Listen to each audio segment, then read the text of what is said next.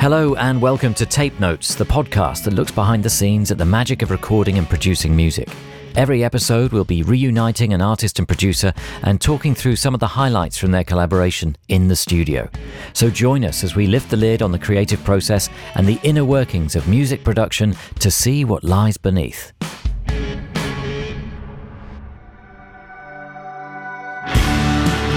Hello, my name is John Kennedy, and joining me for this episode of Tape Notes are Joel Amy and Theo Ellis from Wolf Alice, and producer Justin Meldal-Johnsen to talk about how they recorded and produced the album Visions of a Life.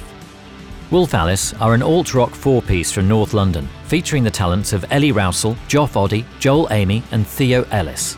Formed in 2010 by lead vocalist Ellie and guitarist Joff, they released their first EP as a duo before expanding into a four-piece in 2012 with the addition of Joel on drums and Theo on bass.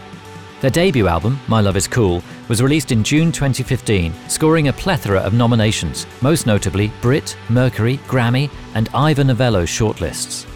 Following this success, the band began to explore options for their next album, which ultimately led them across the pond to record in LA, working with the legendary producer-performer Justin Meldal-Johnsen.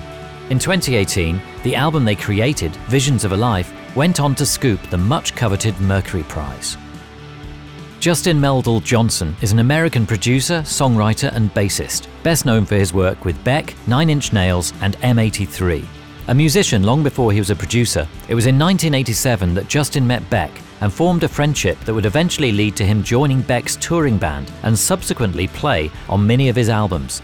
Over the years, Justin has recorded and toured with a staggering number of artists, including the likes of Nine Inch Nails, the Mars Volta, Dixie Chicks, and Air, to name just a few. In 2005, Justin made the transition to the other side of the desk, where he parlayed extensive studio experience as a musician into the field of producing and engineering. Since then, Justin has gone on to produce a multitude of acts, including Paramore, M83, Jimmy Eat World, and of course, Wolf Alice. Today, I'm here at Iguana Studios with Joel and Theo from Wolf Alice, and over on the other side of the planet in Los Angeles, we're joined by Justin Meldal-Johnsen. And what better way to start that conversation than by hearing something from the record?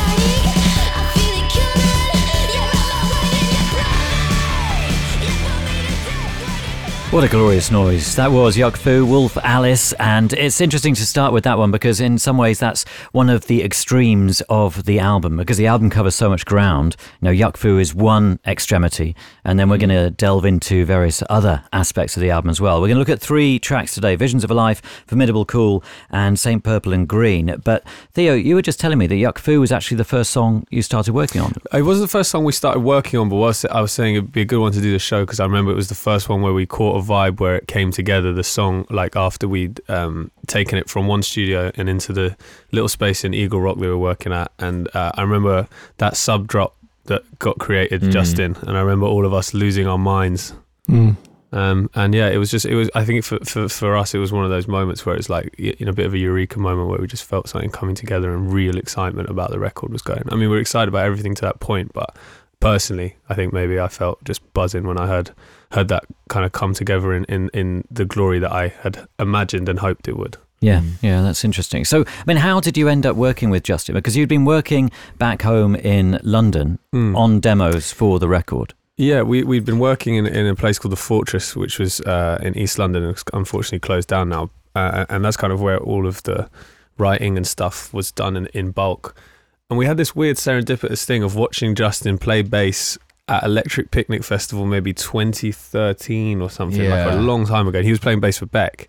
And we all watched this performance in the rain, and we all were like, oh my God, that was like this incredible show, like amazing show that we all loved so much. And Justin was playing bass, and we were like, God, that fucking bass player was so cool and crazy.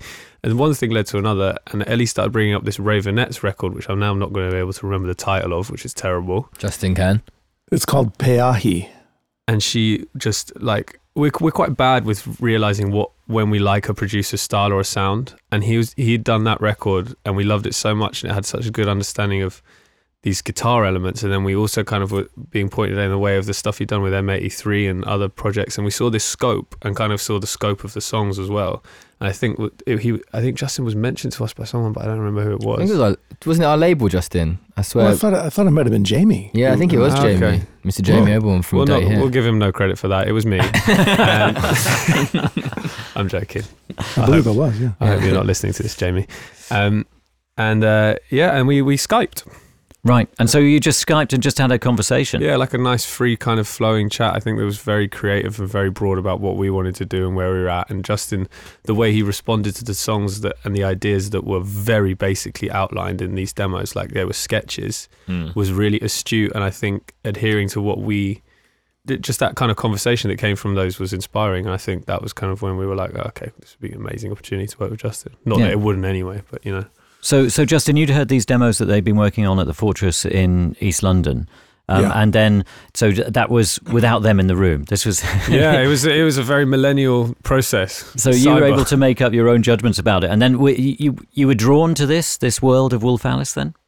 Oh yeah, for sure, because I'd been familiar with their EPs and their full length prior to that, and it was all very alluring even before I heard a new batch of demos that was going to be the basis for the body of work for Visions of a Life. And then someone, I believe it was Jamie, sent me the demos, and they had this rough-hewn but very visionary quality to them. In other words, they were rough, but they created a universe unto themselves. It's hard to explain, but they had an aesthetic that I felt very magnetized by. And so, yeah, we Skyped and set it off. Yeah. I mean, I love the idea that it's just a kind of Skype conversation. It seems so casual. Yeah. And then you fly out to LA. Justin flew to us, didn't you? You flew to us at that point? Yeah, in December of 2016, I flew to London. That's wild. And they were in the Fortress.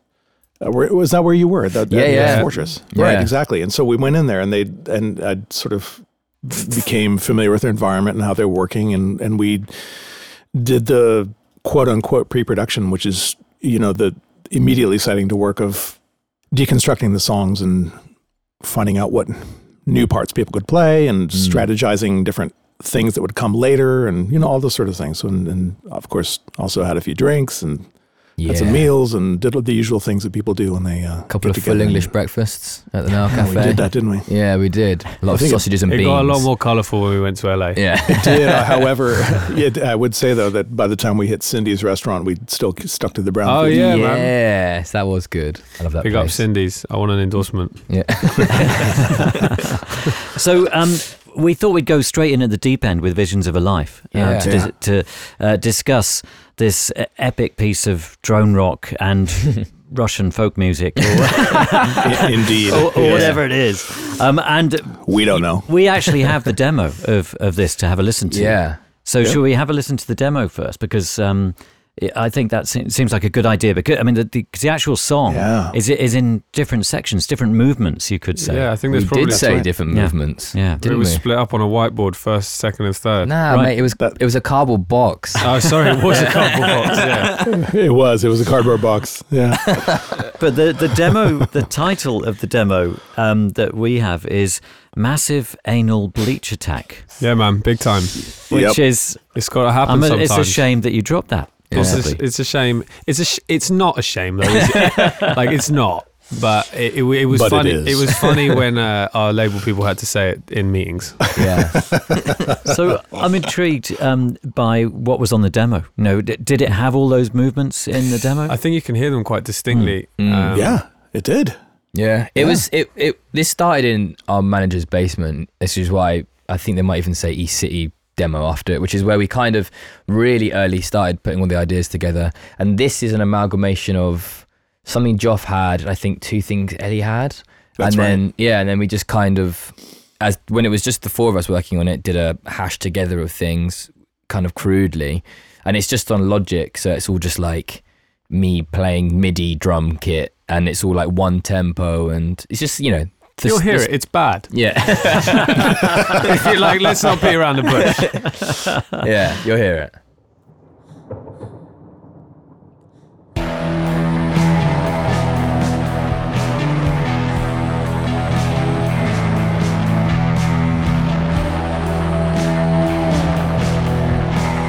So all the drums there are the MIDI drums. So that's just you. I think it's just like Joff's guitar and 1 amp in our manager's basement, and we just did everything very simply. Like that's just a MIDI keyboard beat, and obviously Ellie's just doing all the vocals. This was Joff's idea. This like section was something he'd had, then the riff, and I think the lyrics as well to an extent.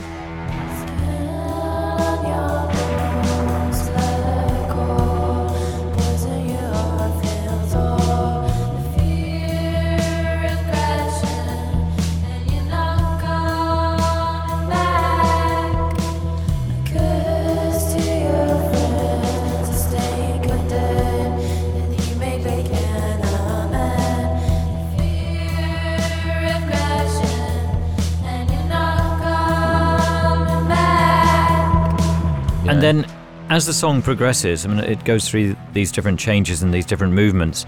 Now, did they come from boredom with this section and thinking, right, we've done that, let's move on? Or was it those ideas and you think, right, let's bring those 2 together, that would be brilliant? There was like 3 main ones, wasn't there? There was like a demo called Hero or something that Ellie had. And this one was another thing that Joff, I literally can't remember for what rationale we smashed these things together. Yeah. But we did it, and we were like...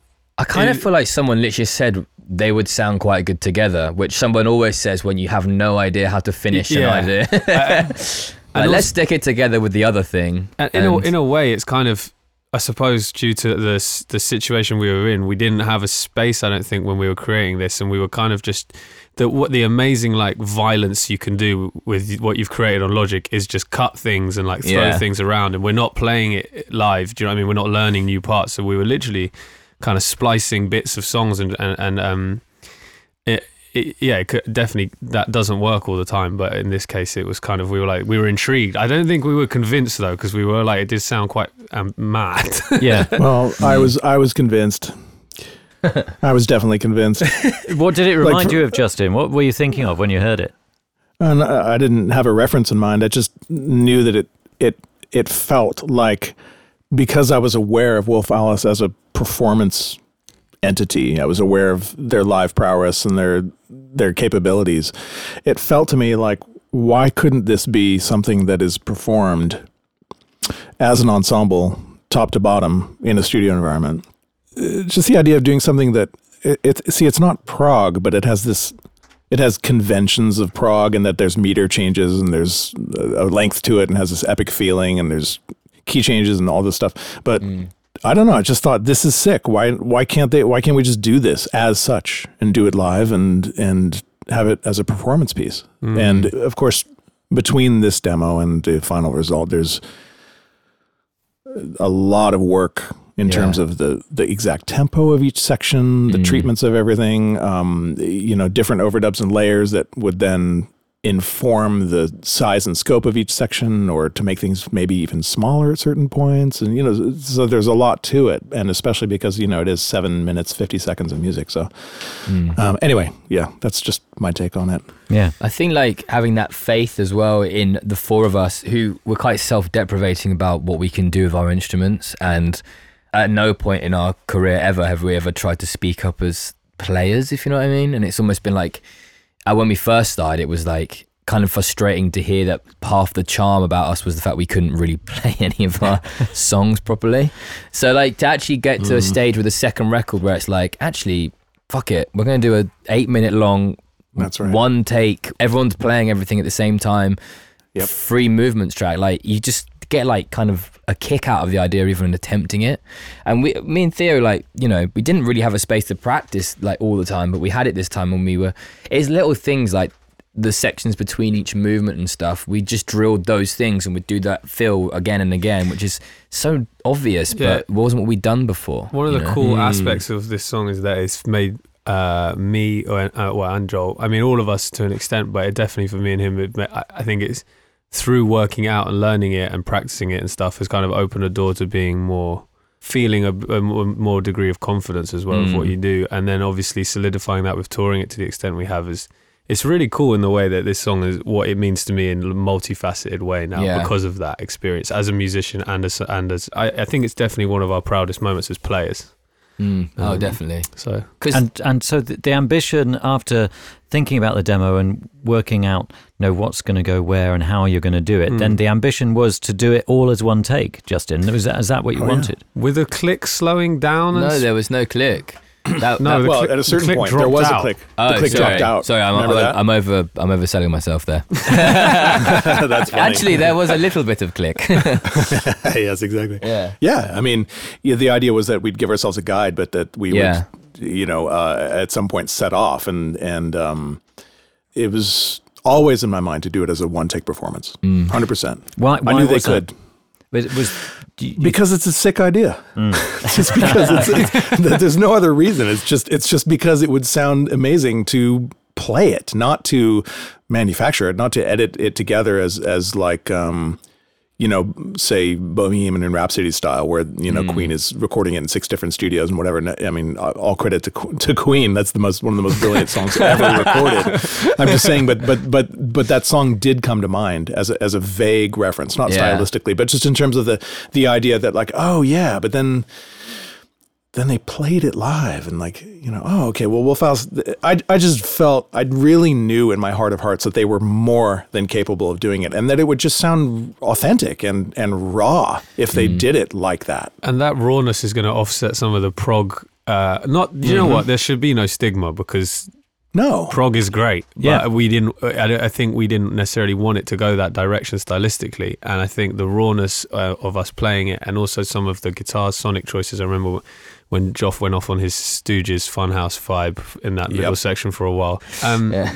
But I think, that kind of like took it into its own direction and made it more Wolf Alice, the fact that we were playing it rather than, like incrementally piecing these moments together and stuff. And the push and pull of tempo and stuff is what helps it to kind of flow rather than it be, if it was just to the thing the whole time, I think it'd be pretty relentless, right? I don't think it would have the same charm. Yeah.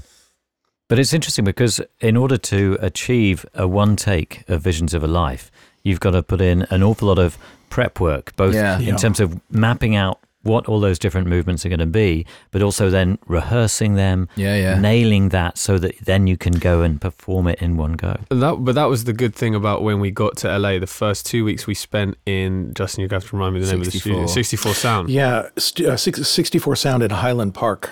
That was our sort of pre-production phase 2 where we actually were recording everything as multi-tracks. So when the band finally moved out to LA and we reconvened, we were able to refresh ourselves, but also do a multi-track where we were able to, assess everything on a more micro level because there was a lot of very performed music on this album. So we built in a lot of time in order to accommodate that occurring. So that's what that second phase was for.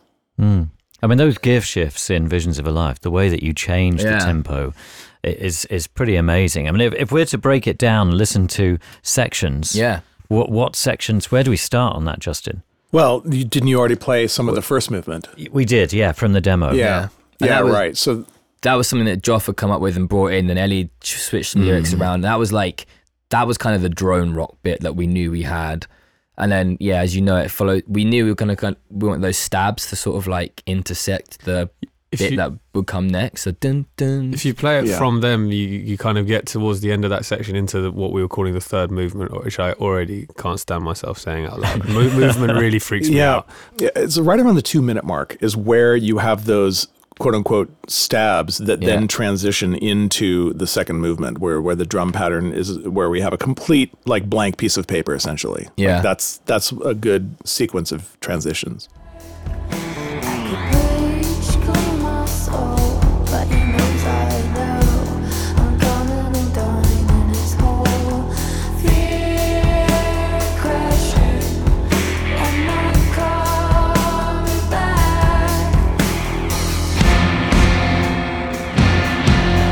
Right, so those are the stabs that you're talking about. Which are in the original demo, which we were playing a minute ago, but we kept those. And then obviously here. I think also, like, just speaking from the drum point of view, we knew that obviously because we were going to do it in one take, you can't change the kit around, like changing snares and things, but it required almost tonal changes, so we just had to work out exactly what we knew we could manipulate later, like, and it's all the same kit, but using the room mics and stuff later on, we managed to sort of suck it all in, and it's quite like boxy rehearsal room almost to start with, and now it's just like pushed in, and it's more like post-punk, and it's just galloping.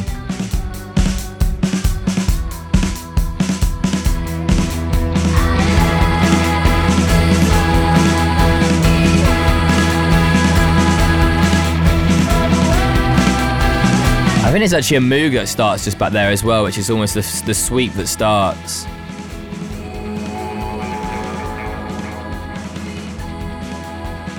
Yeah, there's some cool samples we overlaid in there. Yeah. Electronic drums. And this passage is so fun.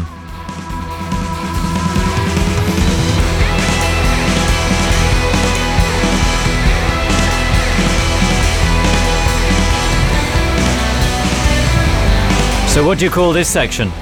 Which movement is this? We're in movement 2. Maybe we're in B though. And this is a passage that Elliot had from a previous demo.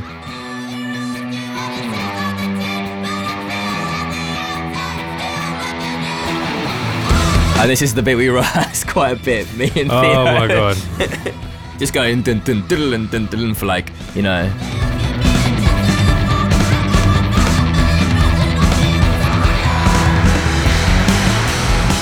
Now we're in the Baroque section. Yeah. Oh, yes, we are. And you can hear, like, obviously, this is the bit we knew if it stayed exactly the tempo before it was going to be too daft almost. But actually, it's like has intent now. It's a bit evil. It's a bit more crampsy, thrashy. Do you remember all those smacking of the springs on the spring reverb that are happening in there?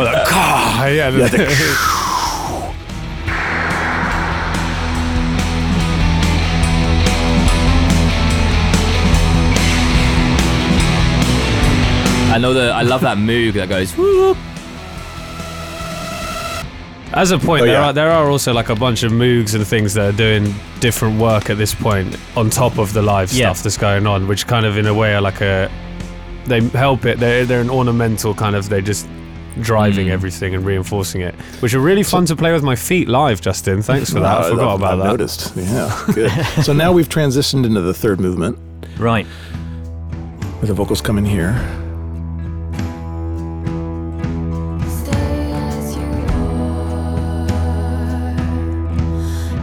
And again, we've changed the picture of all the microphones of the drum kit, for instance, to set the different scene.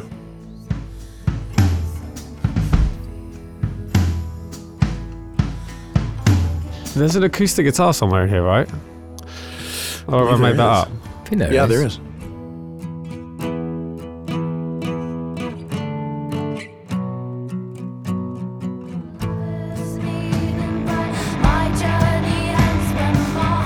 Spinal Tap. And that bit was just, when we got that bit right, we were like, all right, sick.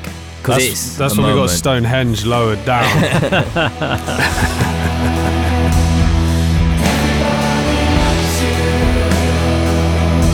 Me and Justin worked on the patch called Fucked Brass, which you can kind of hear now. It's it's a contact brass sample. Let's hear a bit of Fucked Brass then, if we can.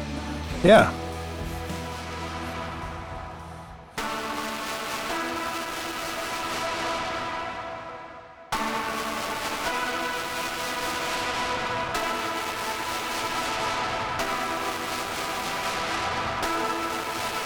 Yeah, it's a MIDI contact keyboard sound processed. I love it.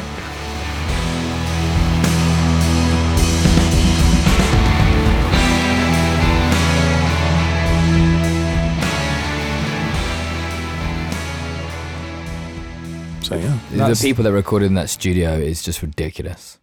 But we mainly heard about the Chili Peppers while we were there. Right. The Foo Fighters love to tell us about the Chili Peppers. They were next door and they kept poking their heads in and telling us that. I think but it's crazy. It's like the fucking Beach Boys did stuff there. Like Frank Sinatra did shit in another room. Nat King Cole. Yeah, you're in there. You're just like, why are we here? Like, get them out. Yeah, I keep thinking people are going to come in the room and be like, what the hell are you doing here? Stop bothering Justin. Go away.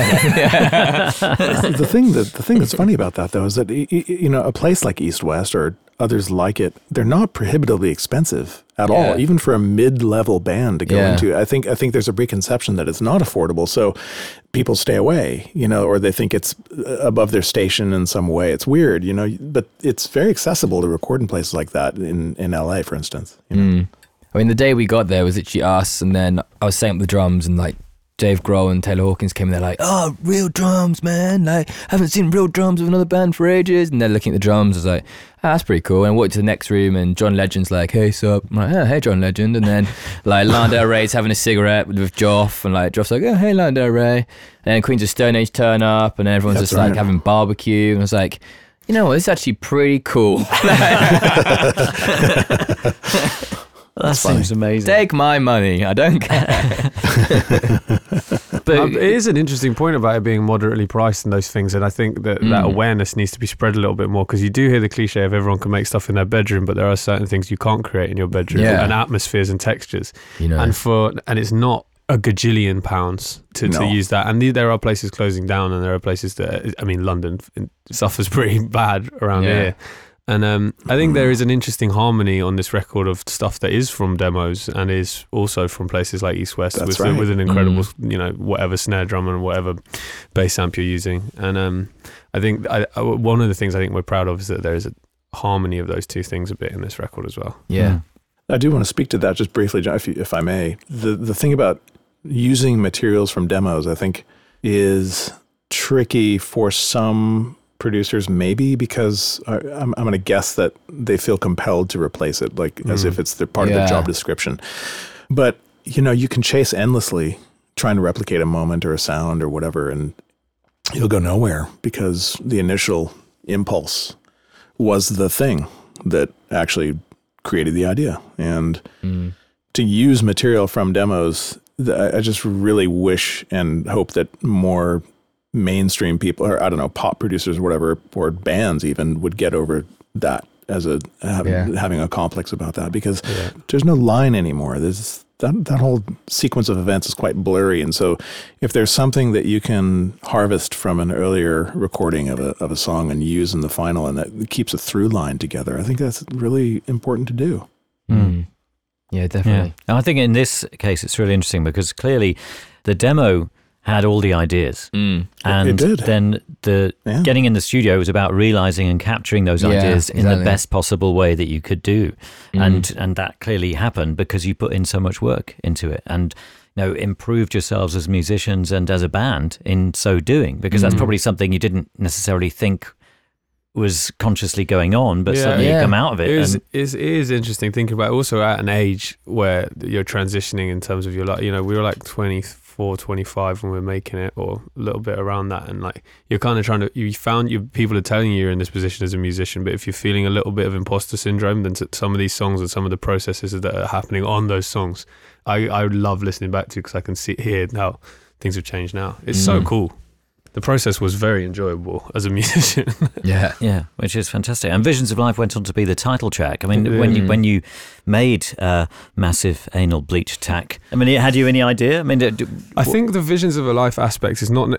People quite a lot of the time thought when they saw that it was 7 minutes 50 that you would just make the album would be called the 7 minute 50 track. But I think the Visions of a Life aspect alludes more to the fact that these are all kind of stories, mini narratives, microcosmic little worlds, these songs, and the idea of visions of a life, of the visions of what you might become as you grow up, and a lot of explorative themes lyrically and stuff are to do with aging and aging as a young woman and entering the world. So I think that it was more the name of that and how you come to it. I remember actually one of the points we actually were kind of against calling it Visions for Life because we thought people would maybe think that we were like so immensely proud that we managed to do a song over 4 minutes. So it's like the whole thing is going to be named in honor of that one track we did live. Yeah. But no, it wasn't. It's just like this. It's an umbrella phrase, you know. It's very broad, but it's a nice, It just fits so well with the other songs as well as just like perfect title for that track, you know. And when we came to find the cover, I think we kind of saw it more. But there was an alternative cover where she's reading a book, so maybe it was more that. You may have heard us talk about Tape It before, and if you haven't, then let me fill you in, as they are the sponsor of today's episode with a fantastic offer for you. Tape It is an iPhone recording app made by musicians for musicians. Many of our guests on Tape Notes, music industry friends and listeners rely on voice notes to record their early ideas. People like the Lumineers, Ezra Collective and Fred Again have all shared recordings with us made on voice notes. But what you wouldn't have heard are the long pauses where they're searching for those recordings. We wouldn't want to put you through that. As you can understand, organising and finding the right notes, let alone a specific part, can be a nightmare. Tape It solves all of that voice memo chaos with intuitive labelling features, including automatic instrument detection, markers and collaborative mixtapes, meaning you can share band practices, organise set lists and brainstorm ideas with co-writers and band members. Plus, you can record straight from your lock screen and attach text and photo notes to each recording. One of our favourite features within Tape It Pro is that you can record in stereo using 2 microphones along with gentler dynamic compression to give a much more natural sound than any of the usual apps. It's a huge upgrade to the microphone and all-round audio quality. It really helps support the podcast whenever you engage with our sponsors. So if Tape It sounds like an app you'd use, then do us a favour. Pause the episode, head to the link in a recent episode show notes, or visit tape.it/tape notes and give Tape It a go. That's tape.it/tape notes. You can download for free or use the promo code Tape Notes for 50% off Tape It Pro. Thank you, and now on with the show. Did you do it? Honestly, Tape It is fantastic. All of the Tape Notes team members are complete converts, and excitingly, some of our guests have started to use it as well. So I really would recommend checking it out. But it's interesting you say, Theo, about the many of the songs are little stories, little narratives, and the next song we're going to look at fits into that very nicely, I thought. Formidable Cool is the next song we're going to have a listen to. So we'll listen to the finished version, and then have a listen to how it all began. That's the first song we made. Was it? It was the first song we started tracking, me and you, I think. Yep. The me and you in question was Theo looking at Justin through the powers of the internet. Oh, no. Me and Justin were up to some... No one knew what me and Justin were up to. He's got you on your knees with that formidable call. Infected you like a disease with that formidable call. I know it's all an act. I can practically hear the pen planning.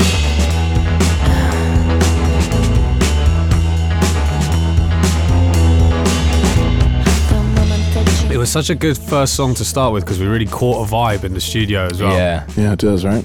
It was just so fun to again, it's from the drums perspective, so much ridiculous gear to play with that you weren't settling for anything. You're just if it wasn't quite right, we could chase it a bit more, like a crunchier snare drum. Just little things like that. We were like... And is that just swapping one out for another? Yeah, we had Mike Fasano, just drum a massive consultant. Legend. Yeah. Drum If you want consultant. any drum in the world, or you're looking for a sound, that man will find you it, I reckon. Yeah, and or he'll be part of the process for sure. Yeah, he's worked on loads of massive records, and he's, I'm probably selling him short compared to what he's done. But he had it's an array of your classic drum stuff as well, but then weird cymbals and percussions and things, and it's a bit of a dark art to drum tuning. But he would just be like, oh yeah, you want it a bit like this, bit like that, and could just speed things up. I remember this song being a particular challenge because you had that sort of papery, breakbeaty sounding snare of the verses, and then we needed it to also have some heft in the chorus. So when you dug into it, it still felt like it rocked, So that is a dark art because that's a those things can be mutually exclusive. Yeah. So it's a bit tough to get that to happen sometimes. So, getting someone like around who's helping tune drums and stuff is a luxury, but man, for this album, it ended up being essential. So that was cool. We were kind of thinking about Can, for the band Can, for like the drum sounds for like this, and flirting with it with stuff like Beautifully Unconventional and Don't Delete the Kisses. Yeah. And how did this vary from the demo then? What did the demo sound like? We have that, I think. Yeah, it's kind. I can't even remember now. To be fair. And so this it's not a world apart. No.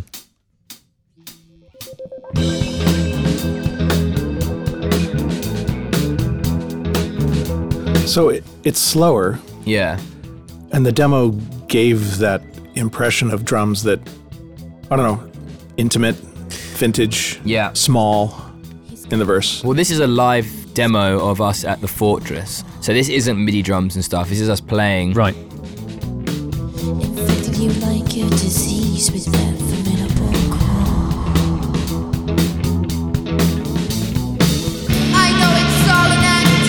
I can practically hear the pen. I mean, you can hear there sort of like the difference in what we eventually achieved and compared to that, and like the sizes of things and reverbs and things. But we just had everything sort of crudely mic'd up, and we could just this is just like recorded straight to Logic, Yeah. So in comparison to, say, Visions of a Life, this is much more straightforward. Put yourselves in a room, work out how you can record it, and then work out how you can do it much better. Yeah, exactly. And it was nice because I think we knew where we stood with it. So to start the ball rolling with the recording process, like to shake some of the fear off of being like, oh shit, maybe we're under time constraints or whatever. And we started with this, and the ball was rolling pretty quickly, I think.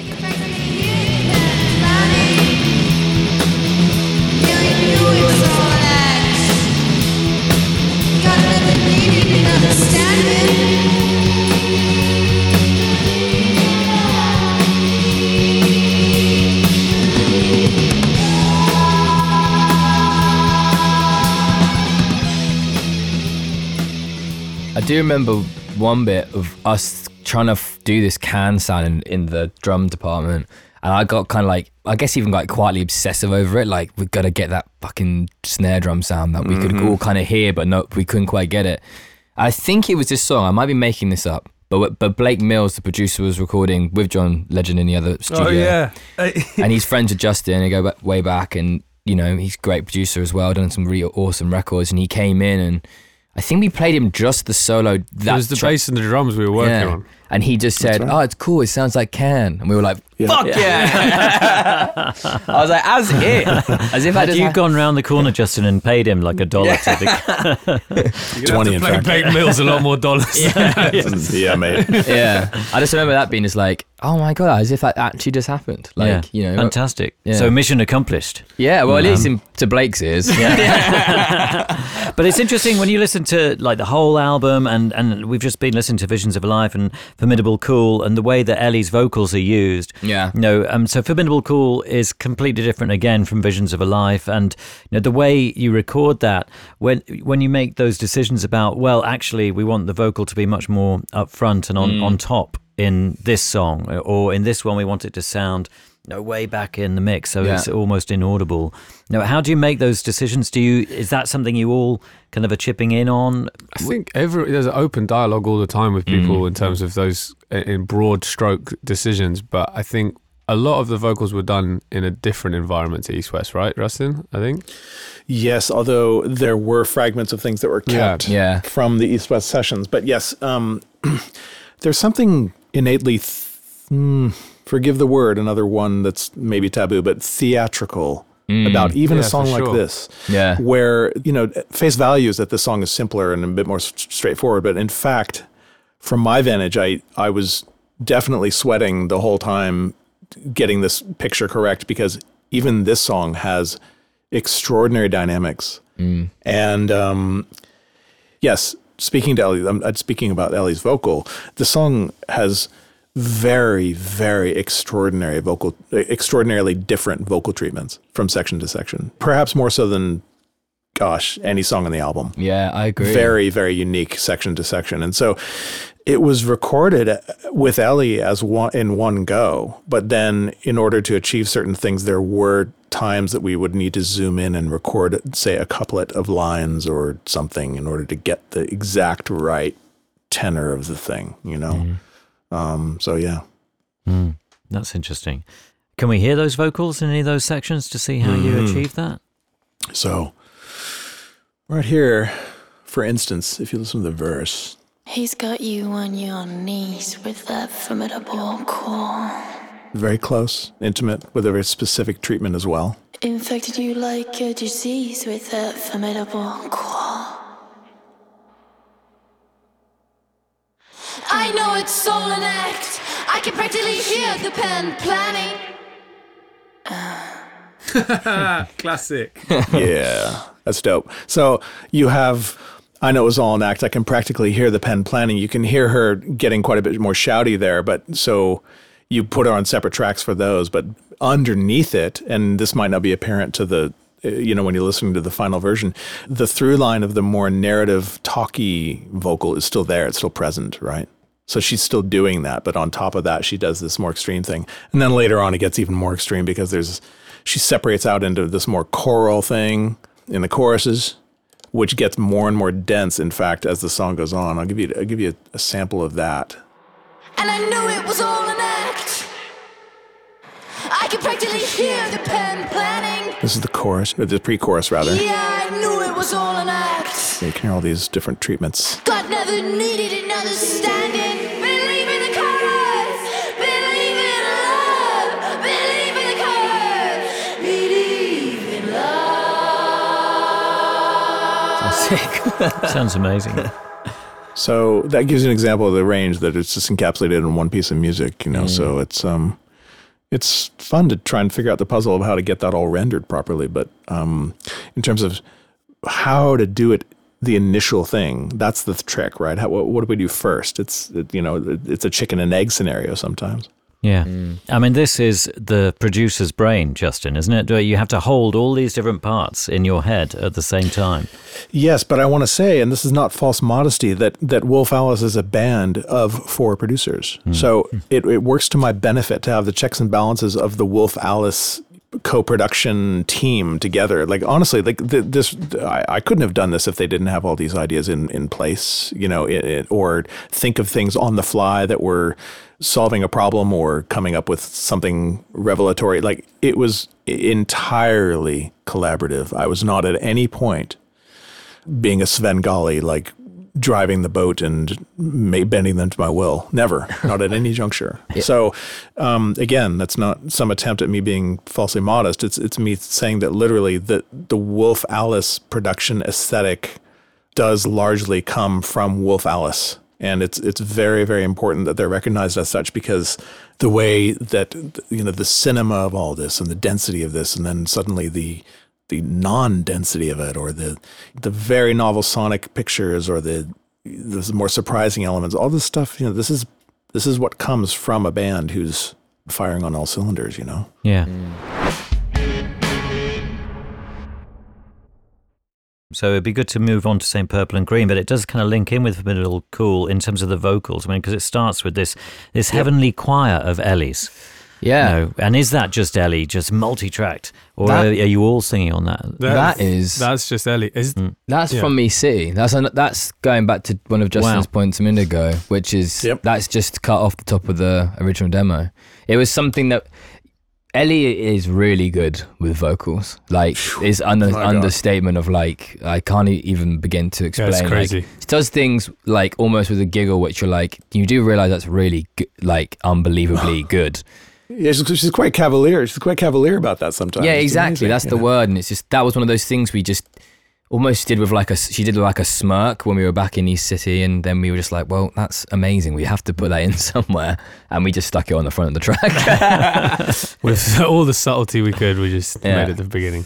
So which if we have a listen to, should we be listening to the demo of St. Purple and Green to hear the Heavenly Choir, or? I've got an Uber coming in 5 minutes, but I'll just have to bolt. Theo's actually been fired from Wolf Alice, so This has been a live firing right now. I have a football match to play in very far across London, and I apologise. So you got to go. But thank you very much for having me. I'm going to go break my arm, so I can't talk. Please don't. Please don't. That's my style. Don't do that, man. Theo.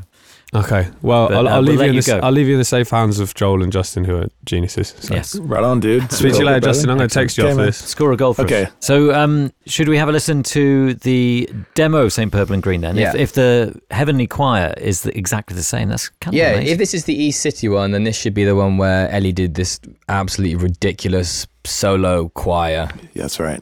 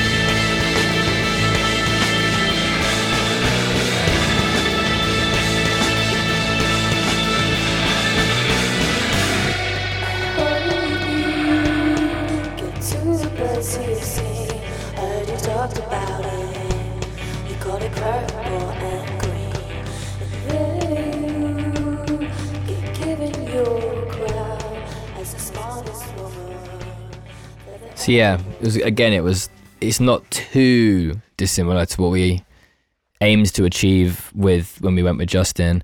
It was definitely the worst demo we made. And actually, because it was a bit like this, I mean, Justin was the only person that had any foresight with it, because every time we showed it to the label or something, they were like, we don't really get it. But we weren't hearing this. We were hearing how we were jamming it and stuff, which was obviously a bit more towards what we've achieved on the record. And we all four of us, like we just knew we loved it, and we couldn't necessarily put our finger on why. And I kind of forgot we had the tune sometimes. We had like a running order of songs, and we'd go through and then we'd get to St. Purple and Green, we're like, oh yeah, we still got St. Purple and Green, which I know has something in it, but we never managed to like capture it until much later on. And so I don't think like our labels, not to pick holes in them, were ever really like, it's okay, I don't know if it's really an album track. But then I realized listening to it now, that's what they were hearing. So yeah, I mean, it's difficult for people to see the forest for the trees sometimes. And, and it's difficult for me to see the forest. But again, this song took shape when I heard you guys play it in a room. Yeah. And again, this song is no small feat in terms of how it's put together, because it's extraordinarily dynamic, and then it has a whole other movement later on in the song, and the bridge is extremely different from the rest, and entirely different drum treatment. But I think, by the way, that the choir in the front of the song was possibly augmented with other things that we did later. Oh yeah, right. Because I have that here. Made more massive. Maybe. I can't remember. Maybe I should play a little slice of that for you. Yeah, definitely. So here it is.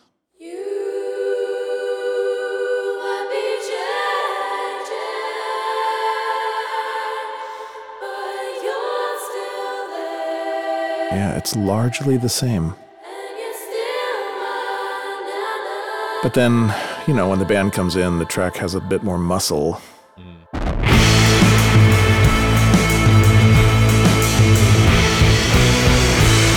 And the sounds end up being, more focused and meaty and whatever. So, I remember as well this being the song I think that pre-production helped the most, in my opinion.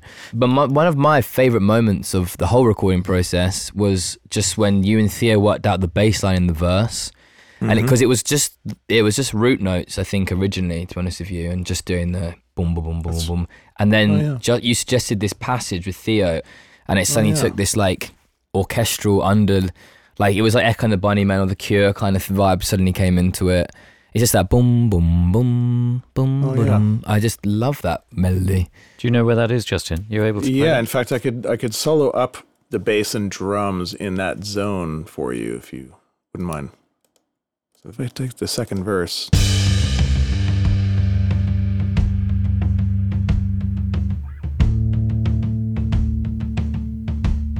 mean, this sounds like Can. Yeah, it does, to be fair. I was just so happy when I heard those notes. And then the little drop. And he plays these chords, these very lush, deep chords on top of this drum picture. It's quite nice.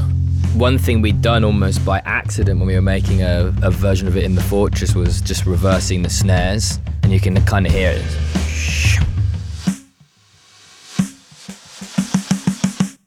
And then the hardest bit of and the then we get record to for me. this.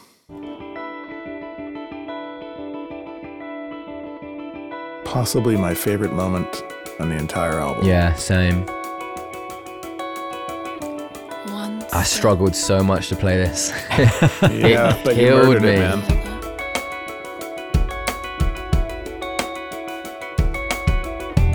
One step after the other.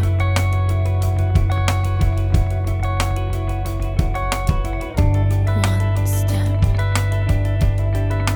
after the other.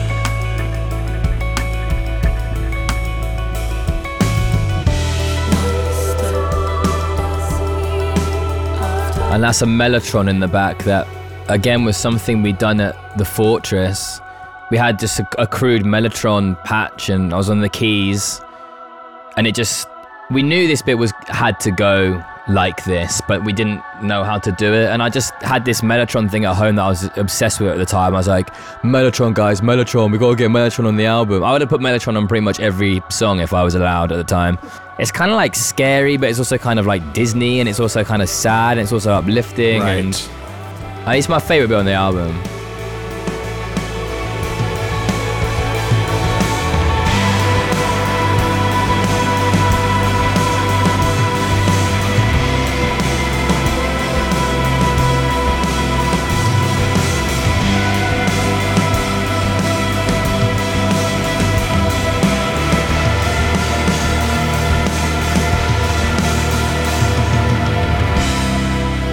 It's still a passage of music that I find quite hard to believe we've done. You know, I'm sure there is people listening out there who'd be like, well, I can play that easily. But it's just such an achievement, like sonically and playing wise for us.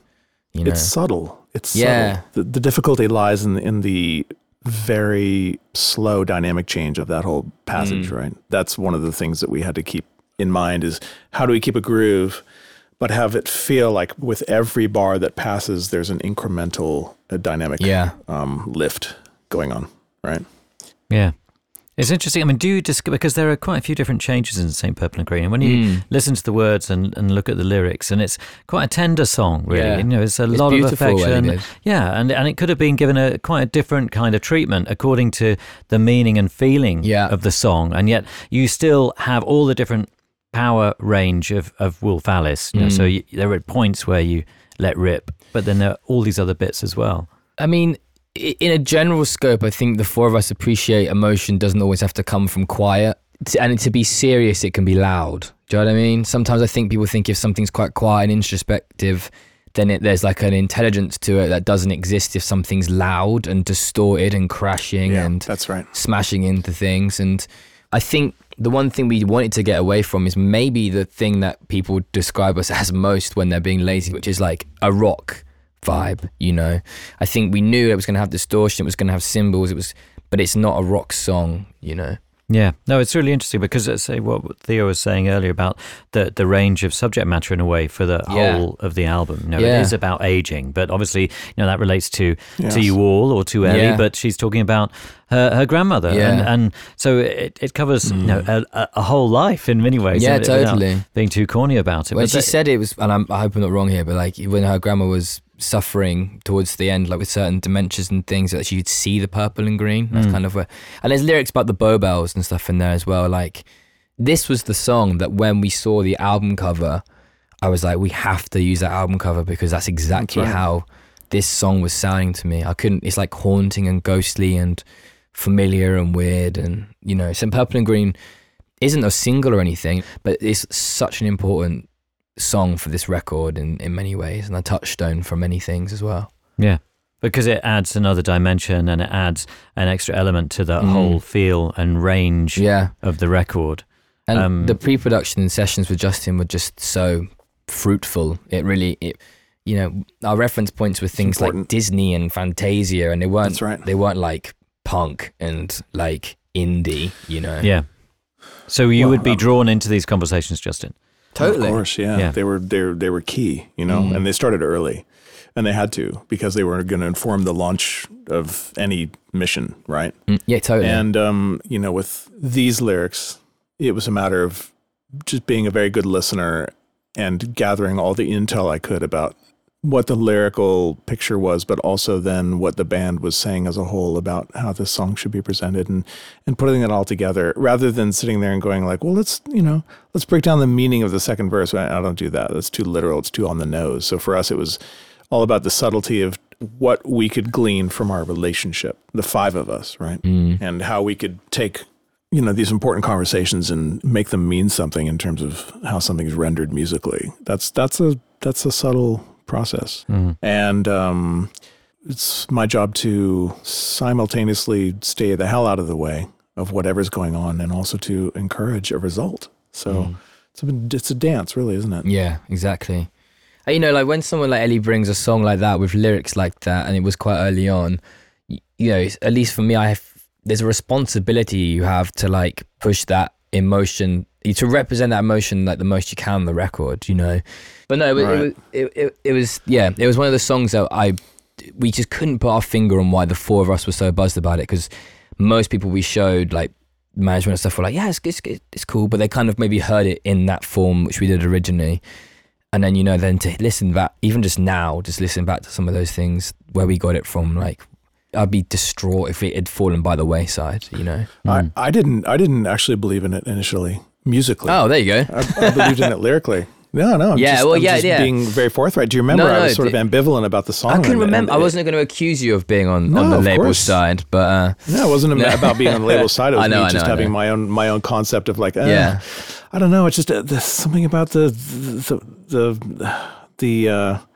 performance of this. It just feels like kind of like everything's shoehorned together, and it doesn't feel seamless. It doesn't feel like a continuum. It doesn't, and that was my main beef with the song, right? And not the lyrical concept and picture. But anyway, you were saying. Well, there is like another version, like a stodgy Fortress live demo floating around somewhere. I think maybe that was equally as badly representative of where he wanted to go with it. But was there a point with St. Purple and Green where there was that shift, or were you, once you had started recording it, did you realise, actually, no, we're getting this? For me, it was that bass changing, which I've mentioned before. I just absolutely loved the way that if everything just floated. But it's that end distortion guitars, like you can kind of hear that there's a small crunch and suddenly it comes in. That's just one of my favorite parts. Those are key. Those are absolutely key. Yeah. Should we hear that? Is that possible? Yeah. So in that section, Josh starts out there. All right. And there's a harmony to that part. All right.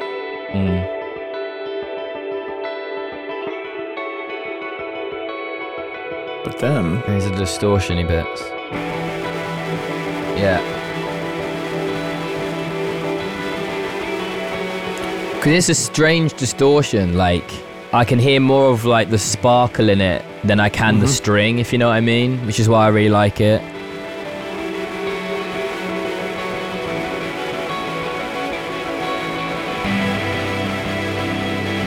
And that it's just that chords underneath it. And that woo. Yeah.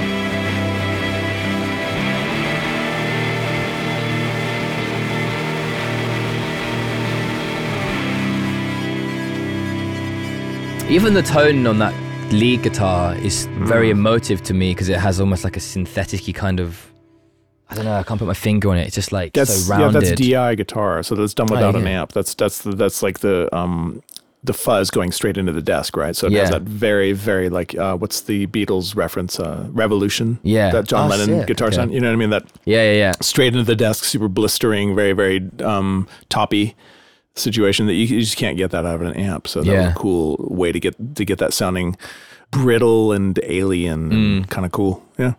It's been very cool hearing about these songs in this way and hearing them broken down in this way. We also have some questions which are more general, some from listeners and some that we ask people each time we do this, and some are kind of production notes. So one of those first ones is, what is the best piece of advice you've been given on your respective journeys as producers and musicians? So this is for Justin and for Joel. And Joel representing the band in a way, if there were particular things that one of the others has had said to them. That they all have to listen to what I want to do. That's the best advice they've ever had. No, I don't know. I didn't learn the drums conventionally. It was just kind of what I did to be in the live format of that. So I guess I haven't got any advice in that sense. It was like a budding drummer. But one thing that I just can't fault is just to follow your gut. And something we did with this record, and because of Justin, was we could follow our gut and pursue it and not hit a glass ceiling or hit a barrier because everyone was up for collaborating. There was no stupid ideas. There was no, it was, that sounds like a bit hippie thing to say, but it was a very freeing recording process and writing process. And it just felt like an evolution for us. Like every album should just be a stepping stone to the next one in many ways, And there's so much I can take away from this process, but just following your gut and being brave with each other is hard, but it's worth doing. Yeah. And what about you, Justin? Because you've had such a varied and eclectic life in music. Was there a piece of advice that you received early on that helped you realize that? I don't know. I think that I distilled advice from a lot of different, very influential people. Especially being a band guy on the other side of the glass for so many years before I embarked upon production. And so with all that sort of built up experience of hearing how people work correctly and incorrectly, I guess, in a way, I learned a lot, but there was always the advice, the most pervasive advice that helped me through was the concept of trying to be the best listener you can. And listening not just to words, but to emotions and to the subtlety of the room and the circumstances. And the other thing is, it's been very important to me to let people drive. I got the most amount of satisfaction with Wolf Alice and with others by seeing them execute a concept. So I don't know if that sounds really kind of paternal or whatever, but it's become a thing that is, frankly, I think kind of a hallmark of my career, and hopefully something that people come away with when they work with me. It's something I really want to engender, that spirit of freedom of play and freedom of expression and ability to try and explore as much as, things like time and budget can allow, really. Yeah. Specifically, Justin, is there one plugin or piece of kit that you could not live without in your role? No, I don't think so. I mean, there's certain plugins that we always rely on all that Sound Toys stuff, like Decapitator and all that kind of stuff. This is hugely useful, but I don't really think there's a piece of kit that I stick by that's like the essential. There might be maybe my ARP 2600 or like the old AMS delay or the Publison Infernal Machine. Those are or tape echoes. Like those are certain things I really love and use all the time. But I don't really know that I can't do what I do without those things. I don't really feel that,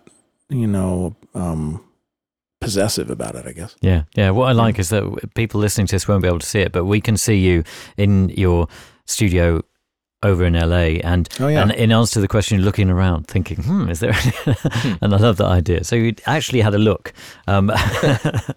Did you think at all with regard to playing songs live beyond the recording of the album, was that ever a factor? This has been like the eternal question with Wolf Alice of That's right. one, how are we going to do this live? Because we all like have a huge appreciation for just the song, and like we said this with Justin, and Justin would have heard us say this a million times, like Yeah. but what is best for the song in the recording is the most important thing for an album, unless we like one day choose to do an album which is just purposely a stripped back, you know, rocky kind of, you know, punk album, whatever, fine, but that's never been our intention. It's always just been, we're going to collect the songs that mean the most to us, and we're going to do the justice to that track.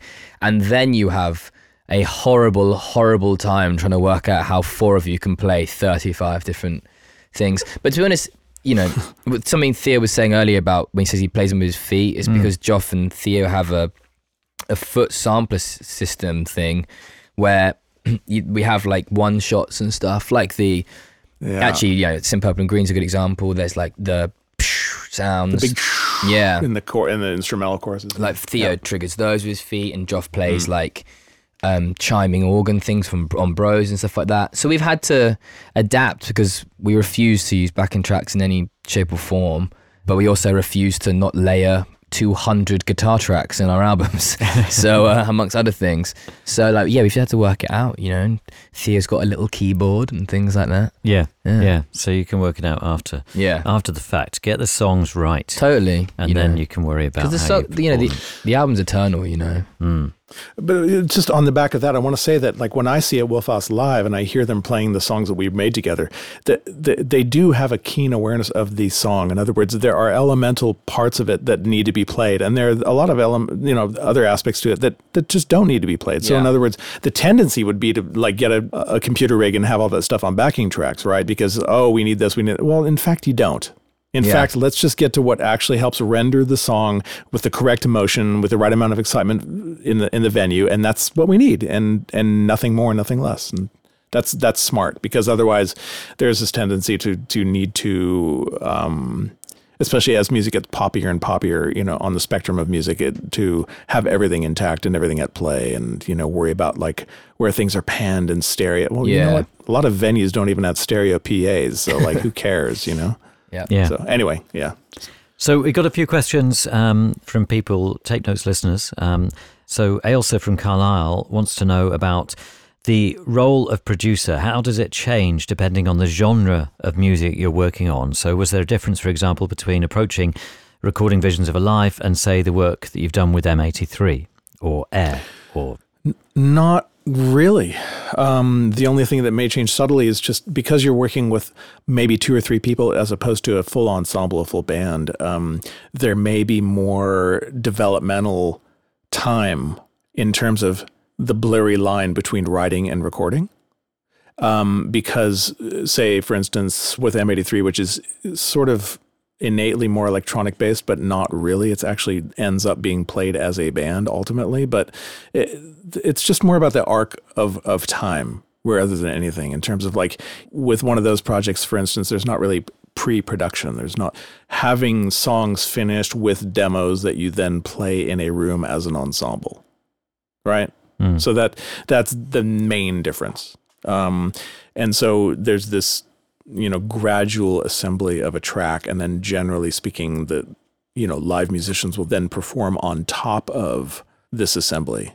Whereas with a Wolf Alice type of an album, it's a little bit more just old school. And when I do an album like that, I tend to want to keep it that way. And I tend to want to have the liveness of it be part of its lifeblood. So I don't try and mix my strategies when it comes to the types of albums I do. I tend to be more specific in terms of honoring the process of making electronic music when I'm making electronic music, and I tend to be much more band oriented because that's such a keen part of my background anyway, when I'm doing an album that's more like, for instance, Visions of a Life. You know what I mean?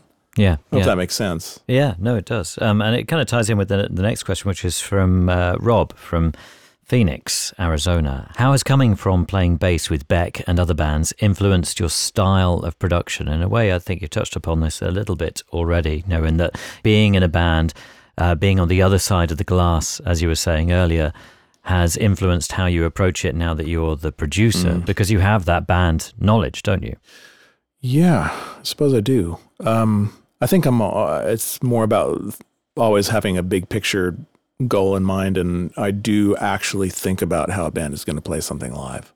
Eventually during a record, I start to wonder about that and integrate that into my process. But I suppose it's just about from a bass players are, when they're good bass players, they tend to be an important bridge between the harmonic and the rhythmic elements of a band. They tend to be that intersection of different musical flows.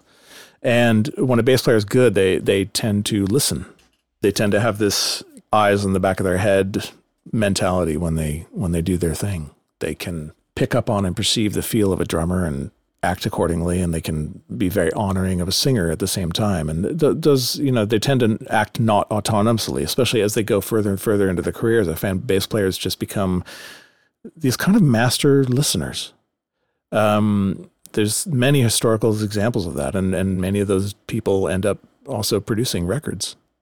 And I don't know. I've seen it. It's not just that bass players are great producers. I'm just saying that there are great examples of people who are great bass players that have ended up being great producers because they parlay all of that kind of wisdom into the idea of record making. And I can't really articulate it for you in a way that this is the thing about being a bass player or being a band person has done for me. It's like asking someone well, how do you know what I mean? I don't know. It's just hard for me to put a finger on what it is, although I would just say that historically that's what I've seen. You know? Yeah. No, but I can see what you're saying, but I think it's very interesting hearing about the idea that bass players end up being master listeners. I mean, that's fascinating in itself, isn't it? They can do. But also I would just say that people in bands more and more are producing records. So people that are musicians first, this didn't used to be the case at all.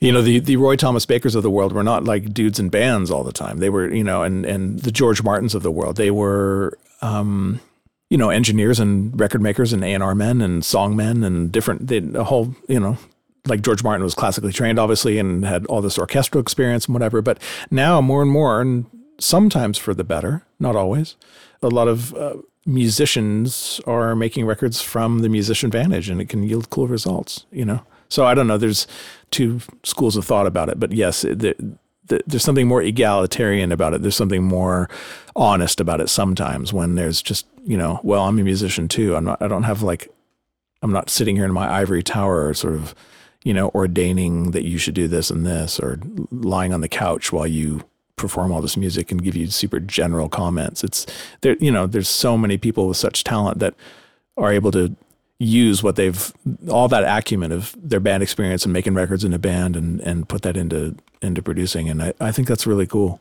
Yeah. Fascinating. I think we've got to wrap it up there, but thank you so much for your time, Justin. You've been talking to us from early morning Los Angeles, California. No problem. It's early evening here in London. It's been a real pleasure to speak to you, Joel. Thank you. And Theo, although you've gone off playing football. To the football pitch in the and sky. to you, Justin, a real pleasure. Thanks for helping to make this happen. And I think we'll go out with another prime example of Wolf Alice at their finest.